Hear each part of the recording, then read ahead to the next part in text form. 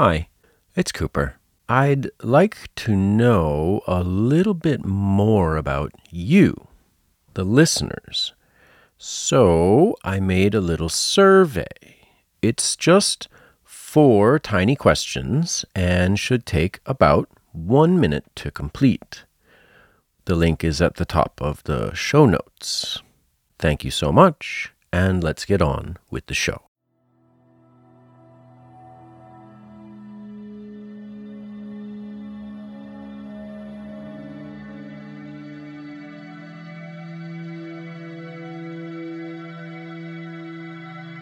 Hi, my name is Cooper, and this is A Little English. Every episode, I read a short story. After the story, there are 3 tiny lessons. This is part 1 of a new story by Philip K. Dick. This one is called Beyond the Door, and it's only 2 episodes.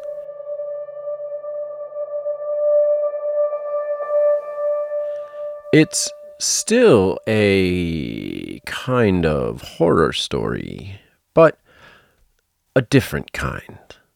A smaller kind. Just a man and his wife and the other man and the cuckoo clock. Enjoy.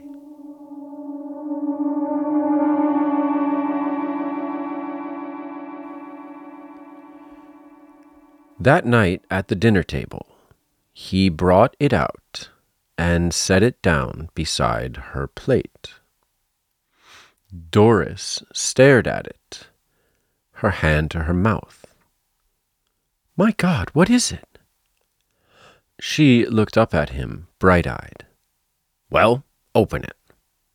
Doris tore the ribbon and paper from the square package with her sharp nails, her bosom rising and falling. Larry stood watching her as she lifted the lid. He lit a cigarette and leaned against the wall. A cuckoo clock, Doris cried. A real old cuckoo clock like my mother had. She turned the clock over and over. Just like my mother had, when Pete was still alive. Her eyes sparkled with tears. It's made in Germany, Larry said. After a moment he added, Carl got it for me wholesale. He knows some guy in the clock business. Otherwise I wouldn't have... He stopped. Doris made a funny little sound. I mean, otherwise I wouldn't have been able to afford it, he scowled. What's the matter with you? You've got your clock, haven't you? Isn't that what you want? Doris sat holding on to the clock. Her fingers pressed against the brown wood. Well, Larry said, what's the matter? He watched in amazement as she leapt up and ran from the room, still clutching the clock. He shook his head. Never satisfied. They're all that way. Never get enough. He sat down at the table and finished his meal. The cuckoo clock was not very large. It was handmade, however, and there were countless frets on it, little indentations and ornaments scored in the soft wood. Doris sat on the bed, drying her eyes and winding the clock. She set the hands by her wristwatch. Presently, she carefully moved the hands to 2 minutes of 10. She carried the clock over to the dresser and propped it up. Then she sat waiting, her hands twisted together in her lap, waiting for the cuckoo to come out, for the hour to strike. As she sat, she thought about Larry and what he had said, and what she had said too, for that matter. Not that she could be blamed for any of it. After all, she couldn't keep listening to him forever without defending herself. You had to blow your own trumpet in the world. She touched her handkerchief to her eyes suddenly. Why did he have to say that about getting it wholesale? Why did he have to spoil it all? If he felt that way, he needn't have got it in the first place. She clenched her fists. He was so mean. So damn mean. But she was glad of the little clock sitting there, ticking to itself with its funny grilled edges and the door. Inside was the cuckoo, waiting to come out. Was he listening? His head cocked on one side, listening to hear the clock strike so that he would know to come out? Did he sleep between hours? Well, she would see him soon. She could ask him. And she would show the clock to Bob. He would love it. Bob loved old things, even old stamps and buttons. He liked to go with her to the stores. Of course, it was a little awkward, but Larry had been staying at the office so much, and that helped. If only Larry didn't call up sometimes to... There was a whir. The clock shuddered, and all at once the door opened. The cuckoo came out, sliding swiftly. He paused and looked around solemnly, scrutinizing her. The room, the furniture. It was the first time he had seen her, she realized, smiling to herself in pleasure. She stood up, coming toward him shyly. "Go on," she said. "I'm waiting." The cuckoo opened his bill. He whirred and chirped, quickly, rhythmically. Then, after a moment of contemplation, he retired, and the door snapped shut. She was delighted. She clapped her hands and spun in a little circle. He was marvelous, perfect. And the way he had looked around, studying her, sizing her up, he liked her. She was certain of it. And she, of course, loved him at once, completely. He was just what she had hoped would come out of the little door. Doris went to the clock. She bent over the little door, her lips close to the wood. "Do you hear me?" she whispered. "I think you're the most wonderful cuckoo in the world." She paused, embarrassed. "I hope you'll like it here." Then she went downstairs again, slowly, her head high. Larry and the cuckoo clock really never got along well from the start.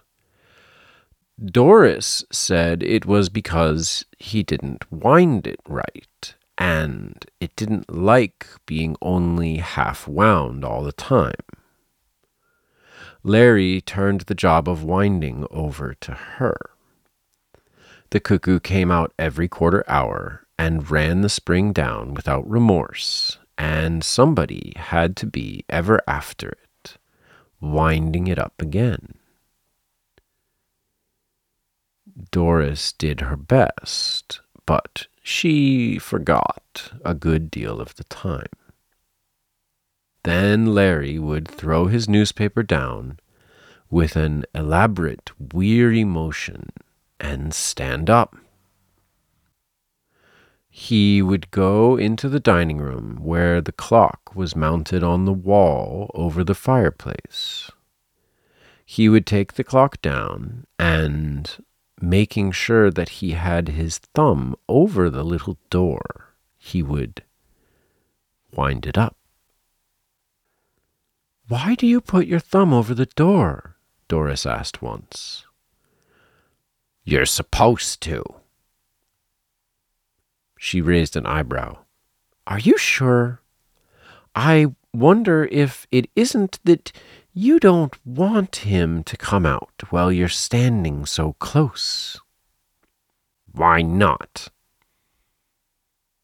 "Maybe you're afraid of him." Larry laughed. He put the clock back on the wall and gingerly removed his thumb. When Doris wasn't looking, he examined his thumb. There was still a trace of the nick cut out of the soft part of it. Who or what had pecked at him? On Saturday morning, when Larry was down at the office working over some important special accounts, Bob Chambers came to the front porch and rang the bell. Doris was taking a quick shower. She dried herself and slipped into her robe. When she opened the door, Bob stepped inside, grinning. "Hi," he said, looking around. "It's all right. Larry's at the office." "Fine." Bob gazed at her slim legs below the hem of the robe. "How nice you look today." She laughed. "Be careful. Maybe I shouldn't let you in after all." They looked at one another, half amused, half frightened. Presently Bob said, "Oh, if you want, I'll—" "No, for God's sake." She caught hold of his sleeve. "Just get out of the doorway so I can close it. Mrs. Peters across the street, you know." She closed the door. "And I want to show you something," she said. "You haven't seen it." He was interested. "An antique or what?" She took his arm, leading him toward the dining room. "You'll love it, Bobby," she stopped, wide-eyed. "I hope you will. You must. You must love it. It means so much to me.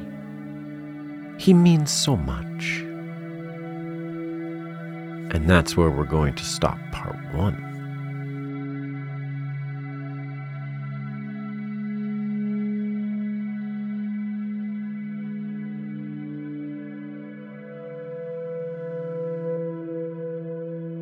What do you think so far? It's not so totally horrible. There's no dead bodies. Not yet, anyway. Just 3 people and a clock. But it's weird, right? There's something strange going on. It's hard to know what, but there's something about that clock. Something not right. Let's do some tiny lessons. The big picture is looking good today. I've got a question for you. What's the deal with Bob? Is he just a friend? Is he Doris's lover? How do you know? Take a minute. Maybe review some of the text. Yeah, they're sleeping together.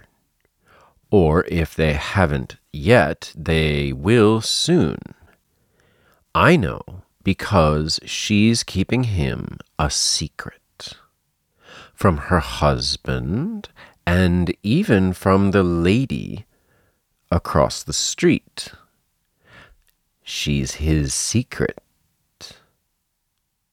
Good luck, Bob. Let's shake it on down at the dictionary disco.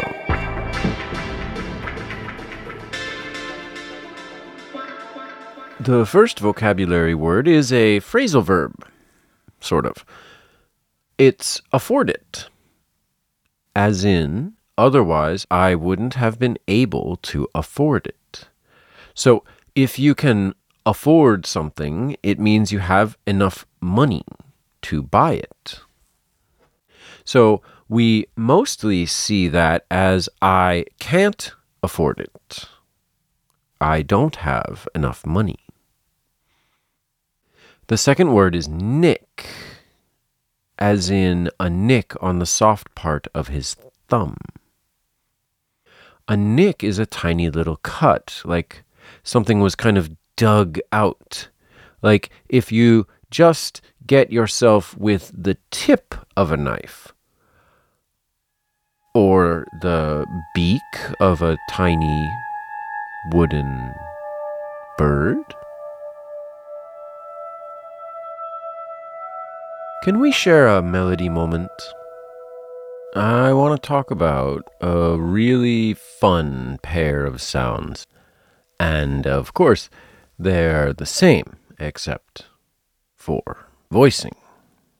So, let's start with this one.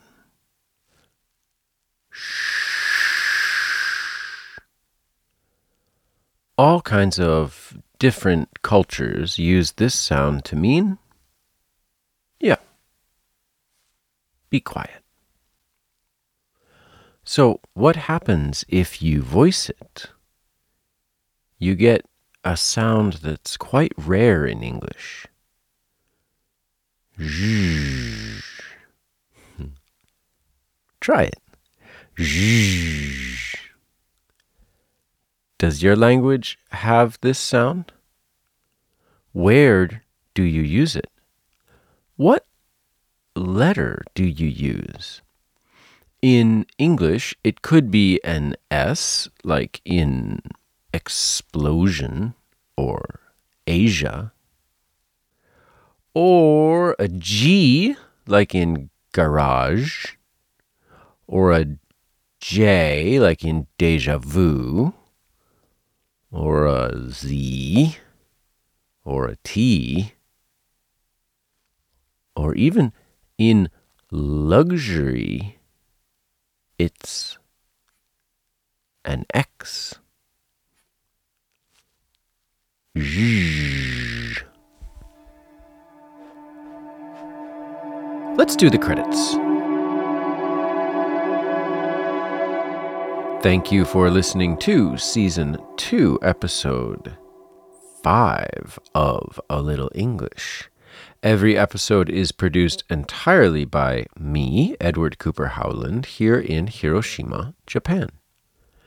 If you like the show, tell someone about it. A recommendation from a friend is the best way to get someone to listen, and I would really appreciate it. The stories that I read are in the public domain, and I get them from standardebooks.org, which is a really good website, and you should check it out. Again, thank you so much for listening. For now, be kind to yourselves and to each other.